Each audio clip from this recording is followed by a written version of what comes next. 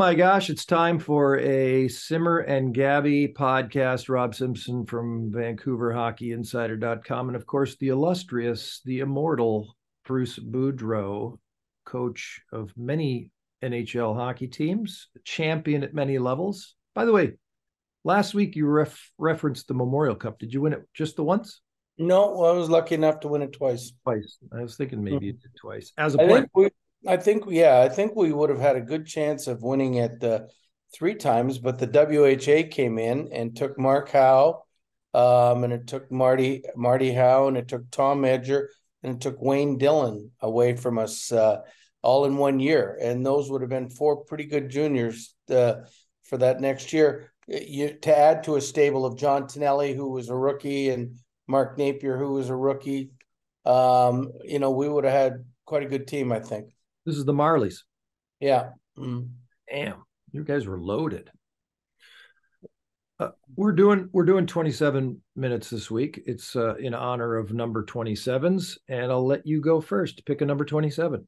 Well, the obvious one is Daryl Sittler. I mean, a captain, a guy that I really grew up or played with and almost idolizing. But I'm going to pick Frank Mahovlich because when I was a kid, he was my hero. I mean, when I was 7, 8, 9, years old, when he was playing with the Leafs, and we would, catch few games on TV, but I mean, many, many games on the radio. He was the Big M, the guy that scored all the goals. I still remember to this day in 67 when he got traded to Detroit that I wrote in every one of my textbooks at school, I'll never like the Leafs again. I'll never like the Leafs again. On all the pages, like how we changed our tunes after a while. Oh, yeah. I remember watching him when he was with Detroit. I was probably about 6 years old, and I ran into him. I was doing a TV shoot for Leafs TV in the Palm Desert, going to Jimmy Pappin's house. And we finished the interview, and Jim Pappin goes, "Oh, you should pop by the golf course with us later because Peter and Frank Mahovlich are here today." I'm like, serendipity, one-stop shopping. So we talked to the Big M and Peter, who's hysterical. And then I ran Frank before the Hall of Fame induction last year. Was just shooting the breeze with him for about 20 minutes. I'm like, just hanging out with the senator. He's quiet, but he's a delightful guy to speak to, and obviously a legend. I'm going to go with Scotty Niedermayer for my number 27. Not a bad choice. You had him as assistant coach. Tell me about that experience with Anaheim after he got done playing. Well, Scotty's one of the best people you're ever going to meet, and loyal, and as the day is long, and I'm taking away his hockey ability, but as a soft spoken coach, it was like when he was very cerebral. He didn't talk a lot, but when he talked, it meant something, and you would definitely listen.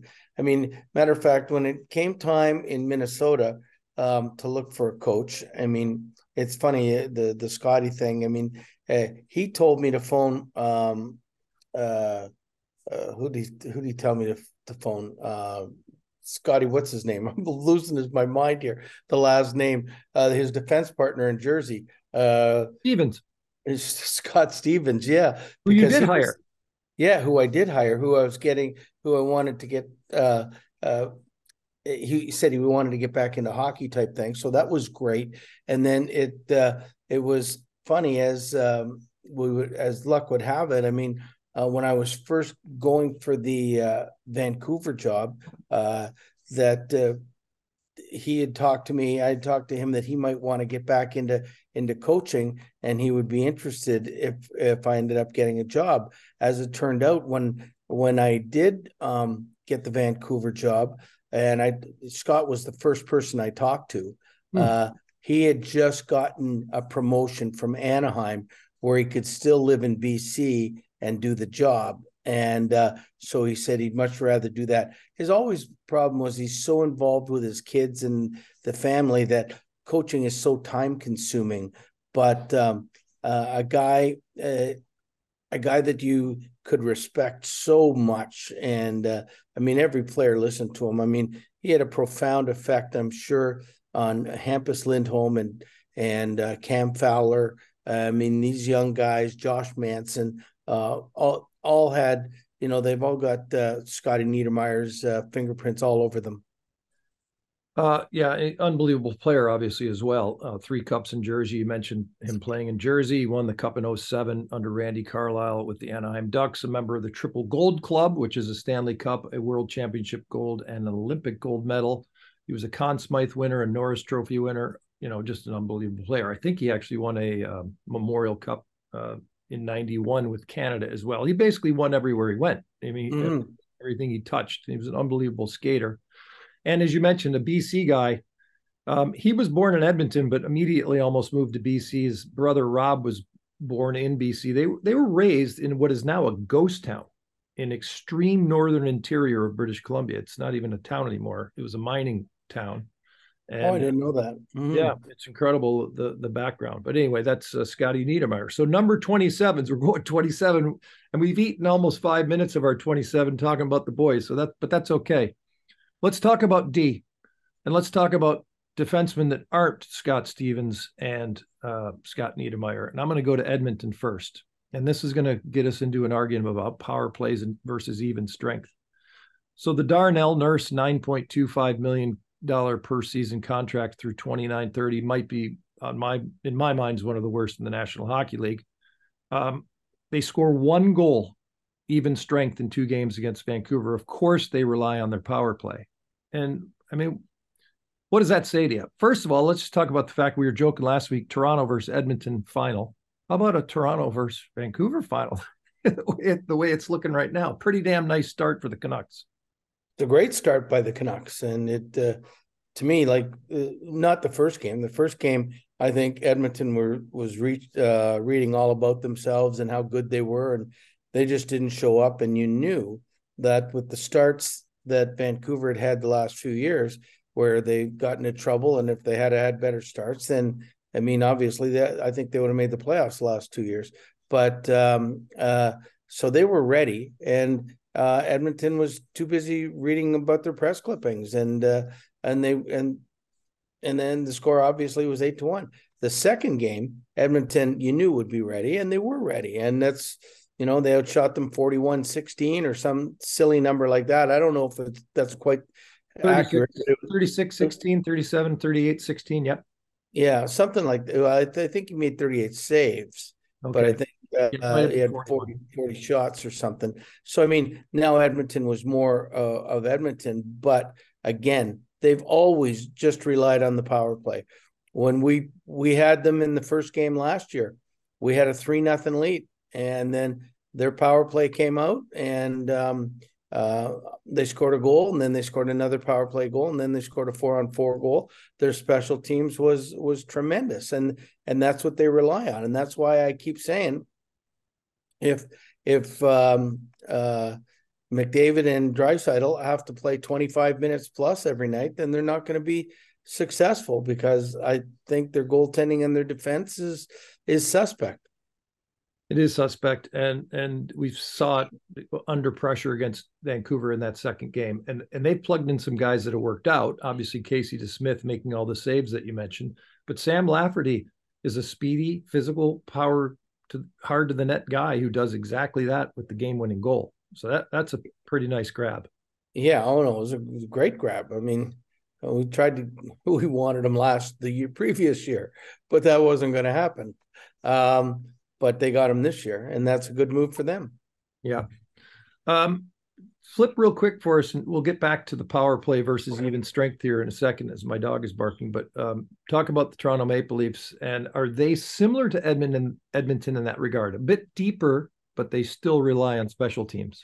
Well, I mean, I think they don't rely on them as much because they are deeper. I mean, they do have a better concept of playing defense. I think they were 5th in the league in defense last year, something of that nature. But they had the second best power play in the league last year, and by everybody's standards, Auston Matthews had an off year. Well, he's not having an off year start. I can tell you that. He's got 6 goals in the first 2 games.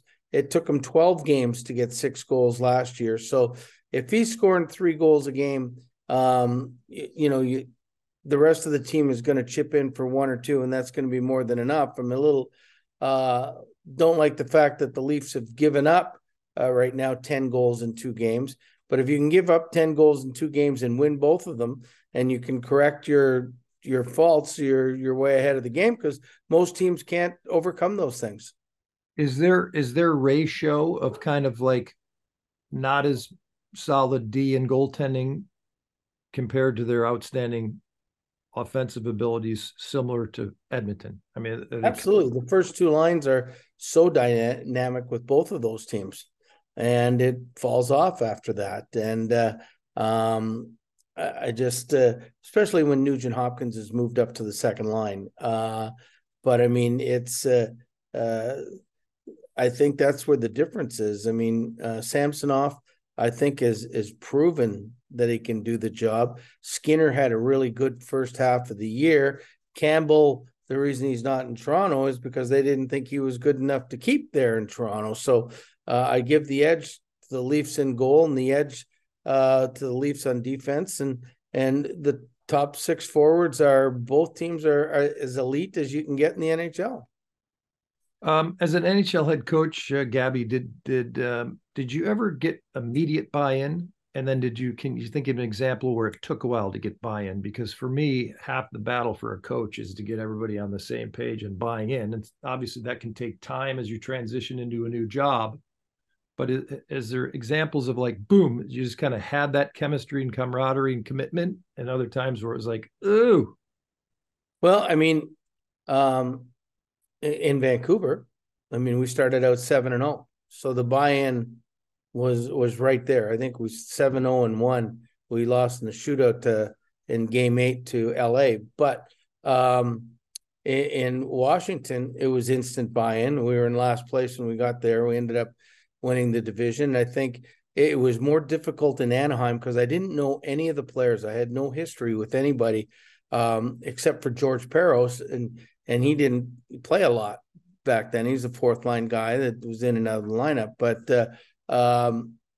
it took about 2 weeks, 2.5 weeks to get them totally on page.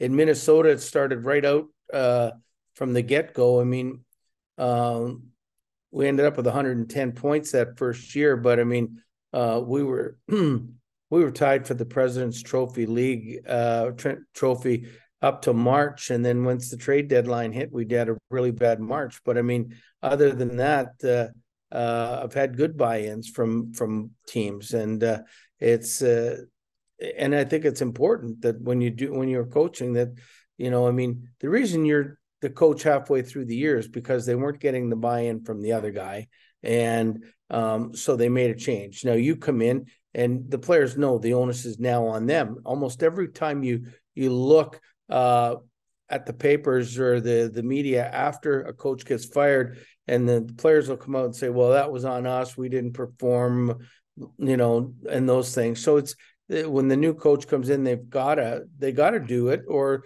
I mean, for the most part, it's not going to be the coach that goes right away. It's going to be the players that start to go after that. So it's pretty easy when you come in as a secondary coach to get the buy-in, because players are looking for something they can believe in. The players that aren't playing good or anything, it's like a new start for them. It's like, if I was going to say this in golf terms, it would be like you had a crappy front nine and now you get a chance to do better on the back nine type situation. So I mean, it's there's a lot going on there, but I mean, I think the buy-in is really important. I'm glad you brought up the golf analogy, because I was going to bring this up when we're talking about the Seattle Kraken with John Forsland, and we'll get a little bit more about Forsey here in a few minutes on the power play topic. But the Seattle Kraken right now are kind of one of those teams. Your golf game as amateurs, when your short game's going, you're not getting off the tee, or your drives are good and your putting's good, but you can't hit a fairway iron. That type Which of is thing. why we're amateurs. Yeah. Right. Mm-hmm. And it's like in hockey, it's like, can you get your power play working at the same time your D's working? At the same time, you're getting good goaltending. And I think of Seattle right now because Grubauer was excellent the first 2 games. And their new acquisition, not acquisition, the call up, Joey Decord wins the backup spot. He was incredible in game 3. They've scored a grand total of 2 goals over the course of 3 hockey games. And that type of thing is going to happen. How tough is it just to get you know, like right now, Edmonton obviously is not putting it all together. Obviously, Toronto and Vancouver are, but is that kind of a phenomena? Is that a good analogy?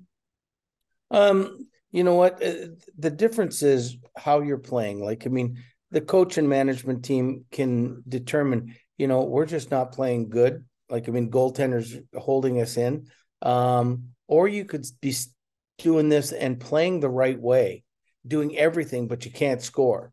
And that's when you say you stay the course and you eventually get out of it. And I'll give you an example. I mean, and I know it's of one of my teams, but we started off my last year in Anaheim 1-7-2. But we got shut out 5 times or something in the first 10 games, but we were losing 1-0, 2-1. We were playing the right way. We ended up in that year leading the league in power play and penalty killing. And I think the West in goals for and goals against. So I mean, you stayed with it, okay, and it turned around because you kept reinforcing to the players that were doing the right thing. Eventually, it'll turn around, and it did. But I mean, there's times if you start and you're getting outshot 41-18, and the goalie's keeping you in the game or something, and you look like you're in disarray. It's time to change things up a little bit, and that's when you start worrying a little bit. Yeah. I want to jump back into the whole power play versus even strength because I don't think buy-in is necessarily an issue with Edmonton or Toronto. I think, as we've pointed out, they're just so stacked and they're so dangerous with the man advantage. So the Champions League in Europe decided to revert back to the 1950s and put the perpetual power play back into place. So in other words, 2-minute power play, you can score as many times as you can before the guy comes out of the box. They also instituted if you're shorthanded and you score, the penalty comes off the books. It's like a reward. You score shorthanded, guy comes out of the penalty box. 2 different issues, 2 different rules. Let's start with the perpetual 2-minute power play. And I want you to listen to what John Forsland, the national broadcaster, play-by-play, and also voice of the Seattle Kraken, had to say about that topic. Number one, first of all, I can't stand power play hockey. Okay. Yeah. I just don't like it. Right. It all looks the same to me. The teams run the same routes, the same plays. It's just the better players, a la the Edmonton Oilers. They're going to have what do we want them to be? 60, 70% on the power play? Isn't 50 or 40 good enough? 1956, summer of 56. They changed the rule for this exact reason. The Montreal Canadiens are rolling through power plays. Jean Beliveau had 3 goals in like 40 seconds on the power play. Right. So that summer of 56, they go, okay, enough's enough. You score a goal, the guy comes out of the box. So why, as you pointed out, why would you go back? Plus, you ruin the game. I mean, if you score 3 on a power play, because some of the best responses in the game are when you get scored on the power play. If you're ticked off about the penalty, you're angry. You're ticked off because you got scored on, you're angry. So the next shift, you're throwing out either your top guys or your energy guys, and you're going right back at them.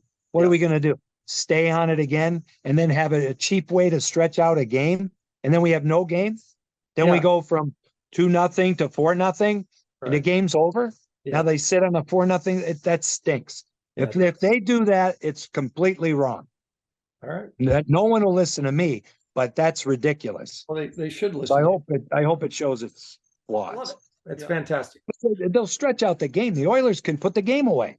Yeah, it would suck. It would suck. Yeah. Like you said, 2-0 becomes 4-0. It's like, oh, goody. Now we have to come back for 4 goals because they got a power play. Yeah, and I hate to pick on them because they're an excellent team and they're our neighbors and we're divisional foes and there's bad karma if you say things, but they live off the power plays, proven until proven otherwise, with a average defense and average goaltending. But they can be an elite team because of that. So now they're gonna, if you give them that opportunity, it feeds a lion. I don't like it. So a pretty passionate appeal from John Forsland, who we have a Simmer Forsland podcast for the Seattle market, but we also talk a lot about the entire NHL. That's SeattleHockeyInsider.com, but pretty passionate about why would you let a hockey team dominate in one element of that's not 5-on-5. It's not real hockey when they're maybe mediocre in other areas. And he brings up the fact that last year Edmonton's D again and goaltending was like, and they're winning hockey games on the power play. Pretty frustrating. If I agree with John too. I mean, you can't do that. There's a reason they changed the rule in the 50s when Montreal had those powerhouse teams that won 4 cups in a row. I mean, they could score 2 and 3 goals on the power play, games out of reach all of a sudden.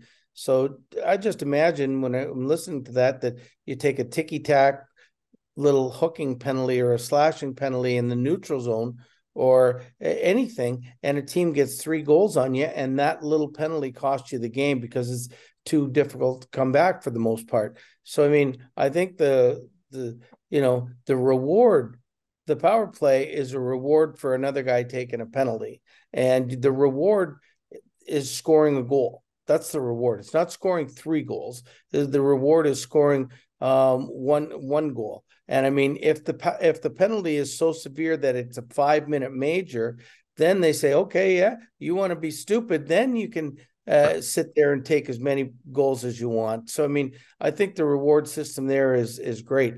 As far as the third portion of that question, I mean, I think it would be interesting. I don't know if it would work. I mean, but I mean, the concept of if you score a shorthanded goal, especially when you think of how many shorthanded goals are scored in the league per year per team, that the power play would be wiped out. I think that's interesting because, every time you got behind a goal, instead of putting out your best defenders, you might put out your best offensive guys to try to score the goal. So a goal is going to be scored one way or another. Usually, you put out your best players offensively. They're usually not your best players defensively, and not willing to block shots and do all of those things. So that would be interesting to see, and it would be a good reward for the shorthanded team to, if they scored, they also wipe out the power play. But I mean, the first portion of that question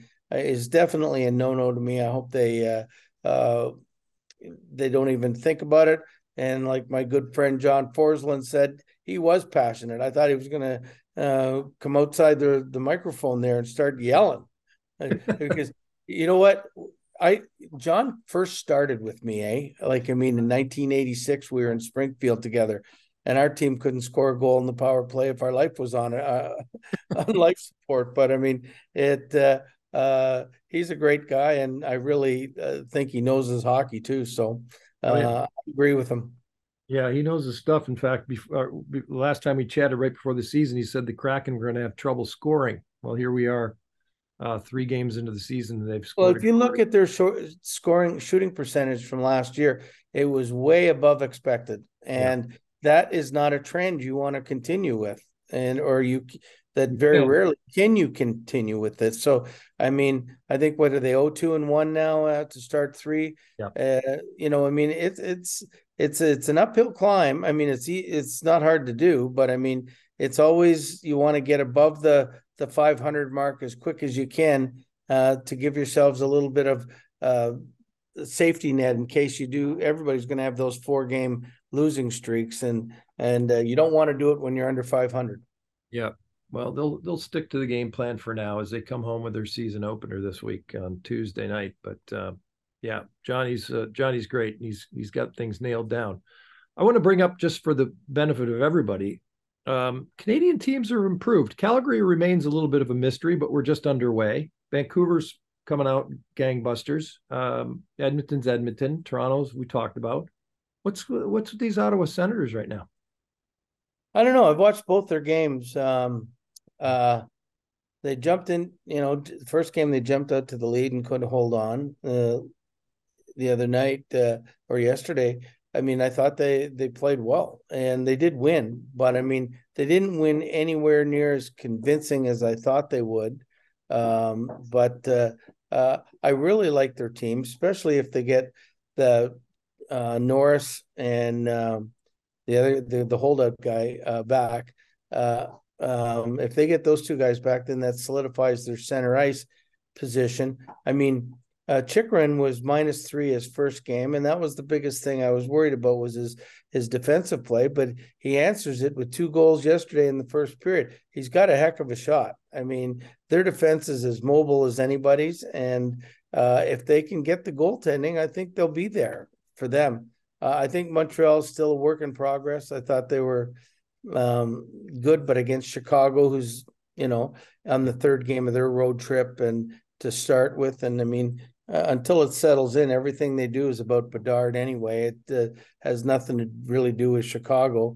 But Montreal won last night, but I thought they looked really bad in the second and third period against Toronto on opening game. But again, that's first game, jitters and everything else.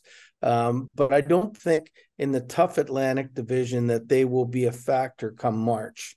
That's my guess. I think it's always better when Montreal's in it, so I hope they are in it, but I don't think they will be in it. That's just my opinion.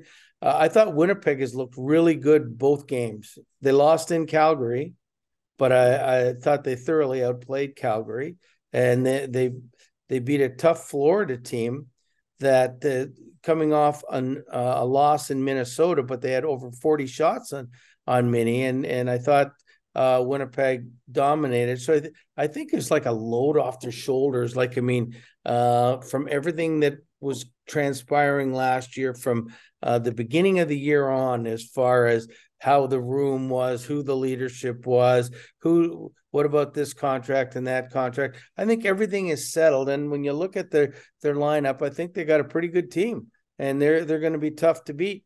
I always thought Calgary was a better team than they showed last year, and I think they will be there in the end. And Edmonton is Edmonton. They will find a way to all of a sudden win 15 out of 20, and I think their power play will carry them a lot. Or when McDavid gets his roll going, and starts getting 3 and 4 points a game, it's going to be interesting.